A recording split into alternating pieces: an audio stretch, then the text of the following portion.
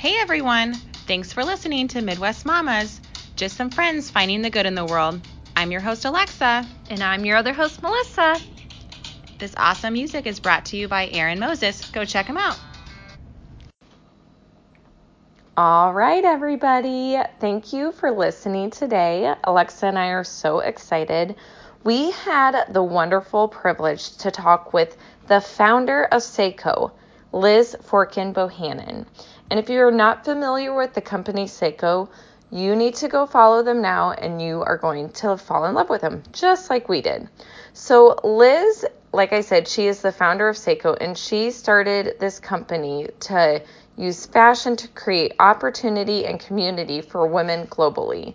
One of their best-selling items and what they're most well known for are the ribbon sandals. I recently treated myself to that for Mother's Day, and I was super excited. And so the really cool thing about the ribbon sandals, not only are they super comfortable, but they can be interchangeable with the ribbons that you put in. So you could get white ribbon, or you could get black ribbon, or a pattern ribbon. And so that way you basically have one sandal, but you can interchange the ribbons to wear 50, 60 different ways. I mean, it's crazy. And so I treated myself to the black and then also got the white. And so I have like 30 shoes in one now. And the other thing is you can tie them so many different ways. You can braid them, you can wrap them up your ankle. There's so many different ways. So Liz spent her time just sharing the background about Sseko, kind of how she got started in this. And Liz is going to be writing a book. And so we're excited to hear more about that book when it comes out later this year. Thank you for joining us, and we hope you fall in love with Sseko just like we did. All right, everyone. We are so excited to have Liz Forkin Bohannon today from Sseko.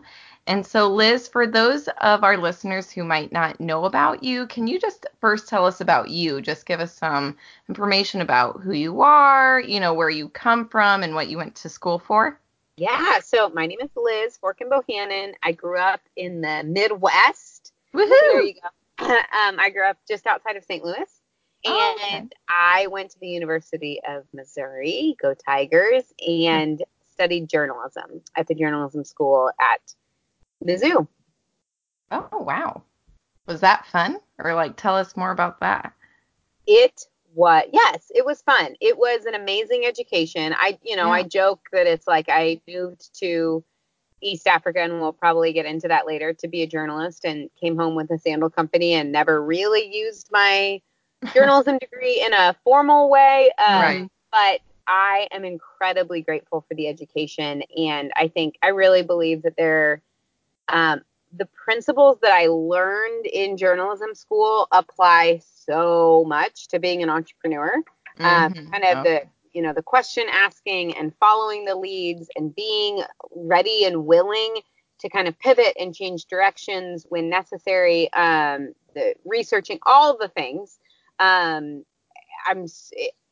hindsight, I'm like, I think that actually was much more valuable than a business degree, because I think the way that it taught me to think and to communicate and to kind of pursue ideas and solve problems, I feel really, really grateful for.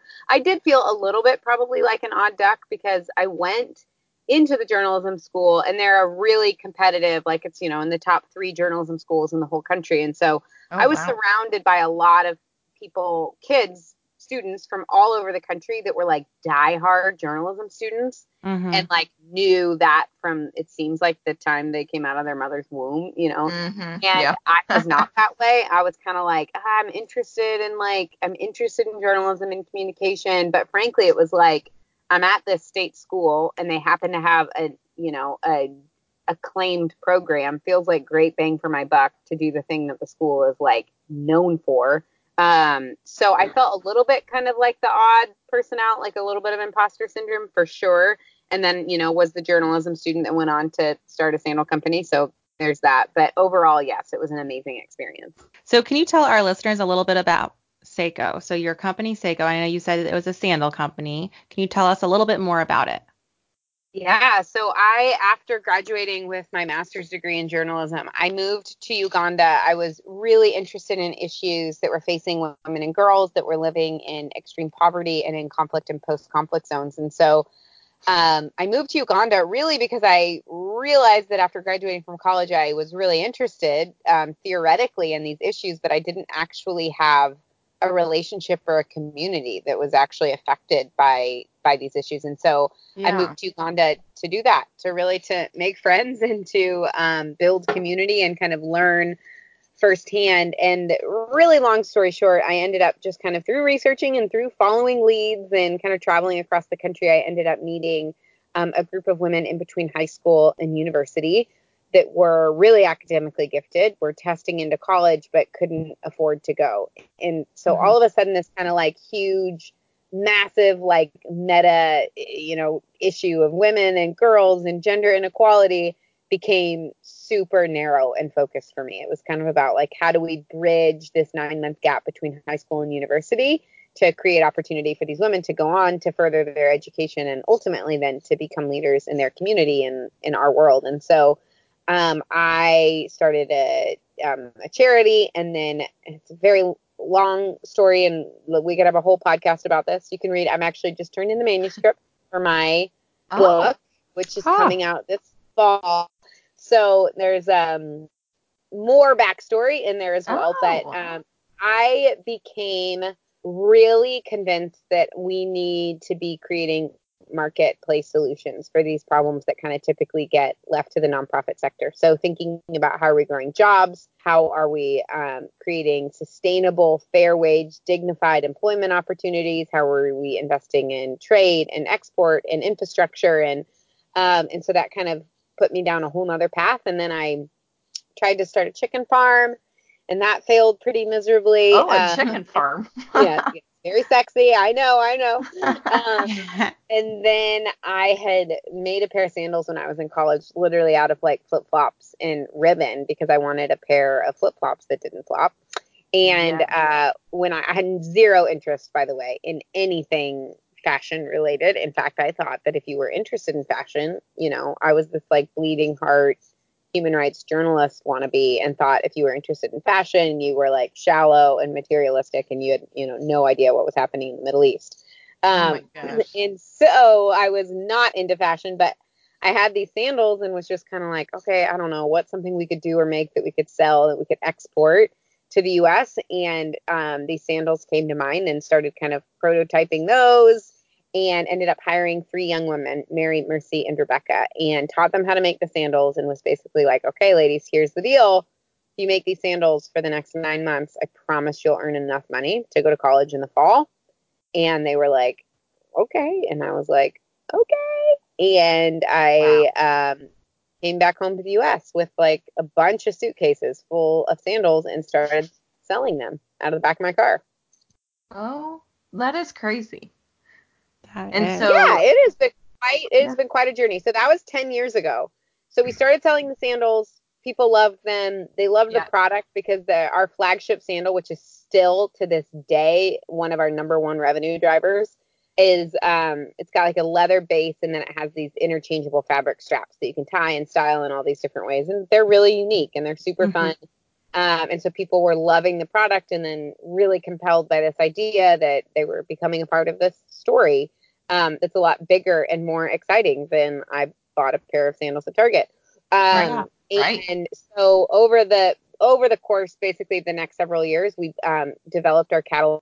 So we are now no longer a sandal company. We sell sandals, and we do really gorgeous, beautiful leather goods, handbags, leather backpacks, luggage, apparel, jewelry. We're a full-on lifestyle brand.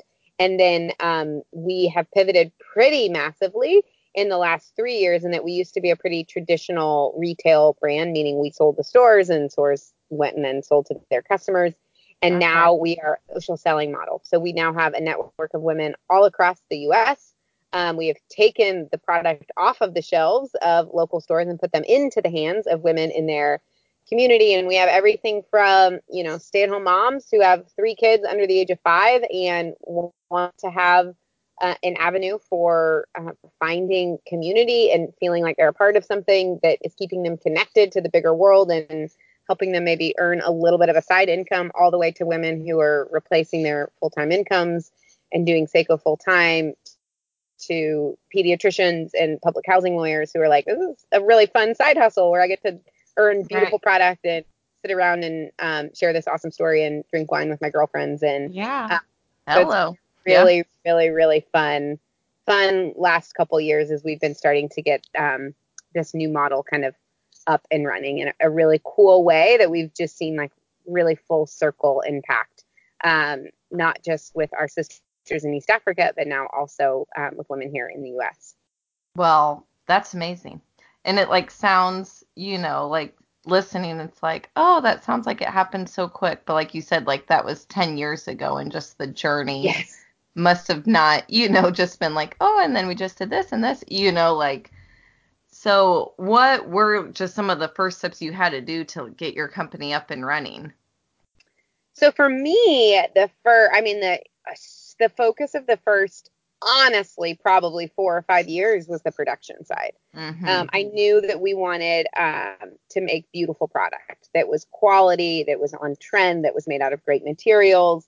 But I also knew we wanted to have a lot of control over how people are treated and what, wages they're earning and the culture of that environment. And so that means we had to just build it from scratch. We had to do it ourselves, and building a manufacturing company from ground zero is not easy. And there's a lot that goes into it. So I in some ways kind of feel like I've built 2 companies. We've built a manufacturing production company in East Africa, and then we've built the U.S. side of our company is a lot more kind of on the brand sales distribution side of things. So for me, it was the focus of the first several years was on the product, was on the manufacturing, was on the production, was on the impact, like kind of figuring out, okay, how do we make the greatest impact? Who are the partners that we want to work with? What is the model we want to use? A ton of learning, frankly, a lot of mistakes, spending a lot of time going on coffee dates and informational meetings with Ugandans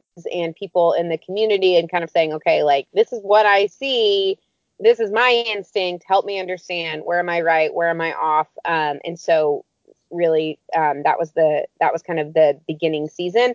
And now we're in a season where our manufacturing is frankly kind of on lockdown. It's awesome. Like we have, you guys, I just wish that you could come. I just got back from Uganda about 2 weeks ago. I was able to take 10 of our top sellers over to Uganda to meet the team and, learn more about their colleagues over there and how the product's made. And then, of course, go on safari. And it was just an amazing adventure.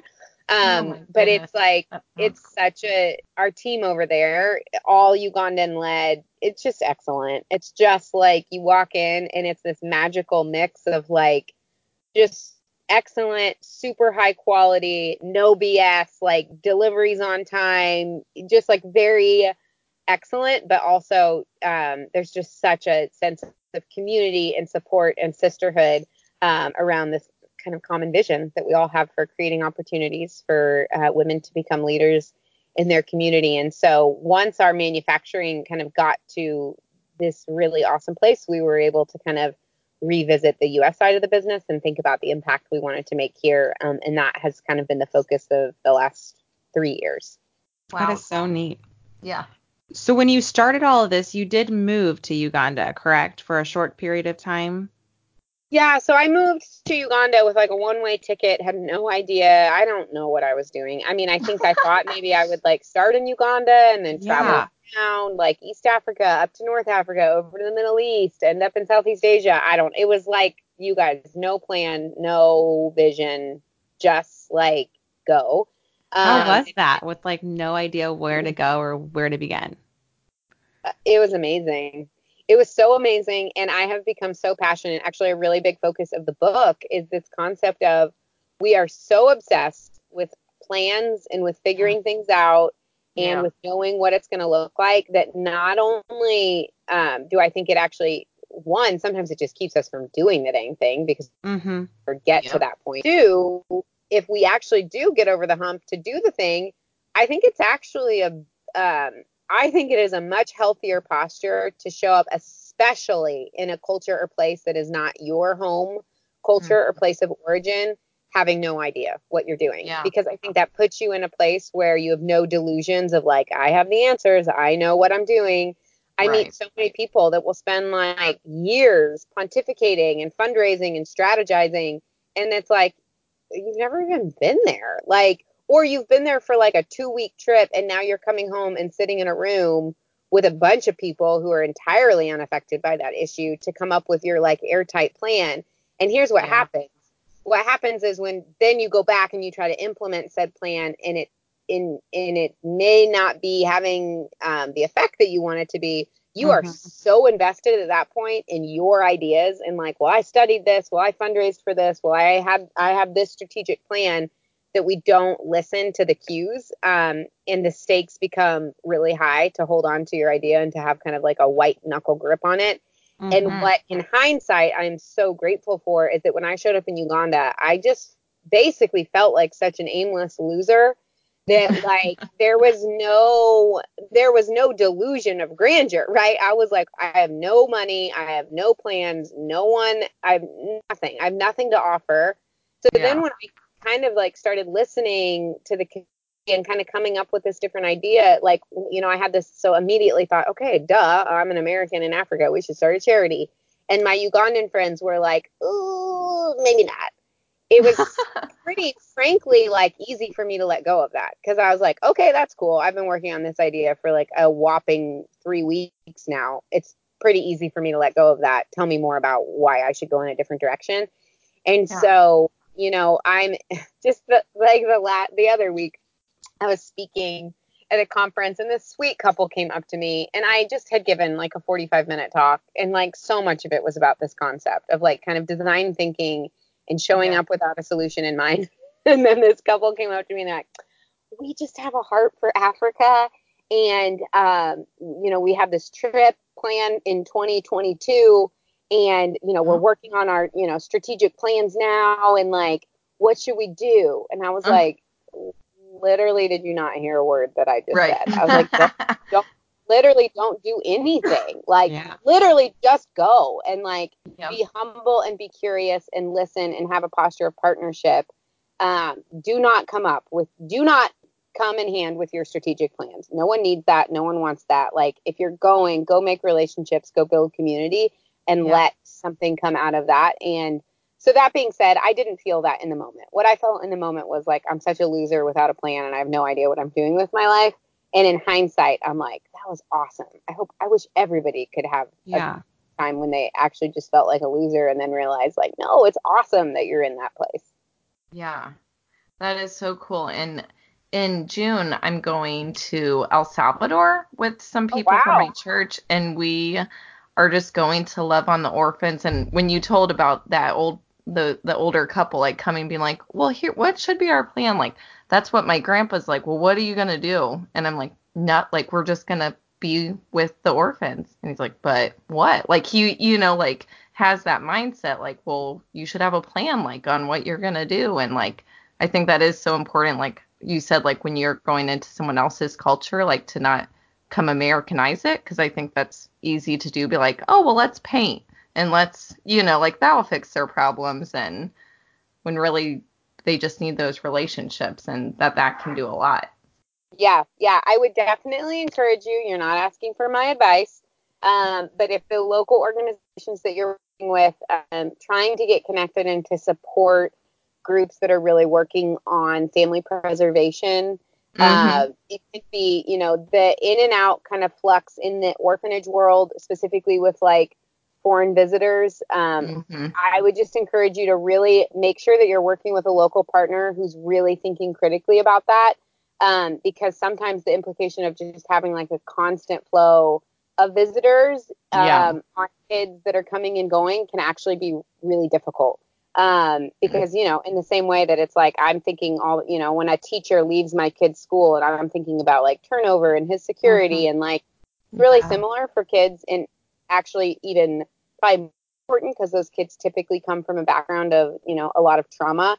And so, I would just really encourage you on the ground to be working with partners that are thinking really about how are we doing this in a way that's best for the kids long term, but then also hopefully thinking about if El Salvador is anything like Uganda, a lot of those kids in orphanages actually are not orphans. And that's something to keep in mind. Correct. A lot of people don't know. You know, they actually have families, and their families are living in extreme poverty, and they can't take care of them. And so they send them to these orphanages because, of course, that's what, you know, anything to help your kids survive and hopefully thrive. So really working with organizations that are attempting to say, like, okay, best case scenario, these kids are back with their families, and we're actually providing support for their families to be the ones who get to love on their kids, as opposed to that being kind of a volunteer job. So anyway, you didn't ask for that, and that was a huge mouthful. But there you go. No, you're fine. And that and it is the organization, they're called Hands of Hope, and we do work specifically like with one like home every time, like, so it's like a yearly thing, because like what you were saying, like that is so important to not just be like, let's just go to this random home this time, and next year we'll go to this random home. But in El Salvador, I think they are trying to get most of those kids back with families, you know, like, and really encouraging, instead of like adoption out of the country, like keeping their kids with their families, and like that reunification is so important. Yeah. Oh, goodness. Well, that could be a whole nother conversation. But so back to Sseko. So what are just, you mentioned kind of some of the products you offer. What are some of your best sellers? Oh, my gosh. So, okay, in every category, in the footwear department, crazy, but ribbon sandals. So those are the ones that are, you know, have the strappy straps, are still our number one seller. Although my personal favorite is just like a really simple leather slide that we have. It's just like caramel and black leather. Super great for moms, because you're like, I just literally keep mine by the back door, but they feel a little bit more like chic and sophisticated than a pair of flip-flops. So I love those. We also have a custom sandal platform, which is really fun. You can hop online. You can pick your color. You can monogram. You can bead. You can do the whole 9 yards. And it will be delivered with a handwritten letter from the woman who made it. So it's like a really cool experience. Then we have a product. Our convertible tote is amazing. It is an awesome bag. It's like a higher end leather bag. I think it retails for $250. All leather. It'll last you literally for 20 years. But it's got it's big enough for a laptop. It can be worn as a backpack. It can be worn as like a messenger bag. It can be a more traditional, like, wear it on your arm, handbag. So our best-selling bags. One of our best-selling apparel items is we have something called the multi-way shawl. And it is like this awesome flowy thing that you can wear as a shawl. You can wear it as a scarf. You can tie it up and wear it as a blouse. It can be a nursing cover. It can be a shade over your stroller. It's kind of like all of the things, but it looks really like polished and chic, and they come in like great patterns and like super buttery soft fabric that has like a really great drape. So those are probably like in all of our key. Oh, and in our jewelry, we have something called our Brave collection, which is essentially like a not your grandma's charm bracelet. So it's like a really beautiful brass bracelet. You can add these charms, but instead of them being, you know, they're like made out of like glass beads and really cool stones, and each of them has like a symbol to them. So instead of like flip flop for the beach, it would be something more like strength or perseverance, motherhood. So it's like that's our best selling gift piece, because it's just like a really beautiful way to I just gave my friend one, and it had, motherhood and strength and vulnerability, and then the initials for 4 of her babies. And so it's a really, really great kind of personalized gift giving option, and that is definitely our number one seller in the jewelry department. Oh, I love that. And I just got the ribbon sandals yesterday, Liz, and I was so excited. Yes, oh my gosh. Yeah, that's so fun. I convinced my husband. I said, this could be my Mother's Day present, and he was like, all righty. And I got the brown ones, and then I ordered also like the white ribbon. So that I was like, so really, I'm getting like 2 different colors of shoes. Yeah, girl. And you can wear them so many different ways. Yeah, so it's like actually like 30. But then what's amazing is that when you're like, oh my gosh, I'm going to this like garden wedding in June, you can hop online, buy a $15 pair of straps, and it'll look like you have an entirely different sandal. because the bases will last you literally forever. We actually have a strain happening in our Fellows Facebook page right now where people are posting their OG Seikos. And we literally have people that are posting their sandals from like 2010, 2011. So they really do. You invest in the base and they're going to last you forever. And then you can just, when your straps get a little worn out or you're feeling the need for a new poppy color, just get a new pair of straps. I'm so excited. That's awesome. That's so nice because I feel like flip-flops in general last like a couple months, the normal ones, the cheap ones, and you just like your foot goes right through them and you have to get new ones every single summer and it stinks. So Yep, it does, but no longer. So one thing that is so cool is that you were on Shark Tank, which is awesome. So can you tell us about your experience and like how you got there and what it was actually like, or what was it like, being on there without like, like looking at all the TV stuff? Was it like sharks? Yeah. Oh my gosh, it was wild. It was a wild experience.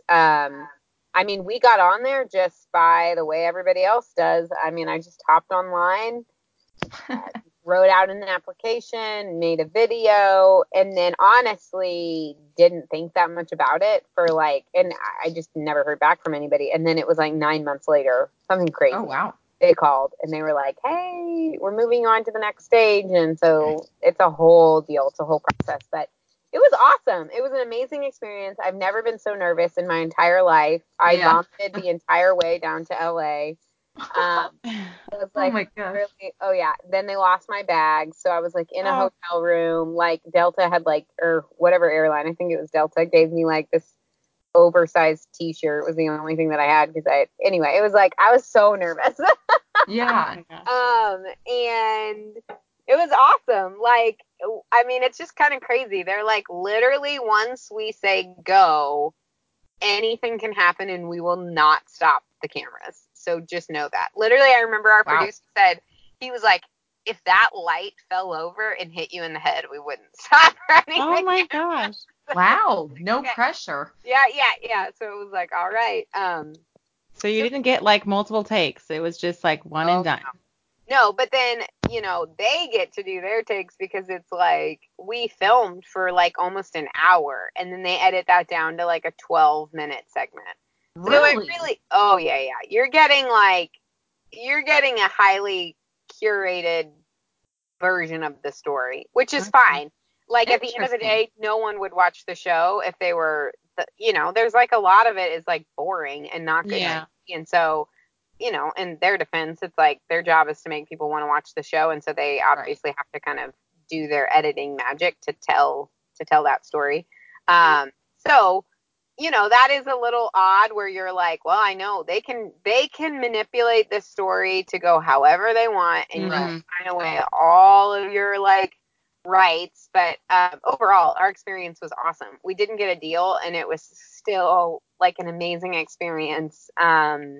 And I would do it again. I wouldn't want to do it again because I don't want to throw up all over myself again, but I would if you needed to. Yeah. Well, and you're even though you didn't get a deal, you're obviously doing fine and your company's doing great. Yeah. And I honestly, it was a really fun, like it ended up being kind of like a cool like rally cry in our community because the main critique that the Sharks had for us was basically like, why are you doing all of this with like your business model, blah, blah, blah. Just like get rich and then you can just like give money away to people. And it was kind of disheartening to us because we were like, have you literally heard anything that we've said in this entire pitch? Like creating jobs and we want this to be a partnership and for it to be, like a dignified whatever. And but so it was kind of demoralizing. But then our community like really rallied and our whole community was just like, we don't want those sharks anyway. Like that's not how we think about business and doing good in the world. And so that was like, it was pretty fun. Awesome.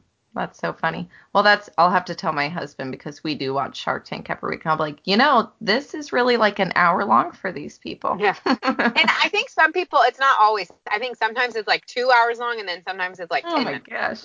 It really depends on the pitch. I actually had so we were on, I don't even know when, 2015. It was so long ago. And I watched the show all the time before we were on. And I have never been able to watch it since. It's because it's just, I don't know. It's like PTSD.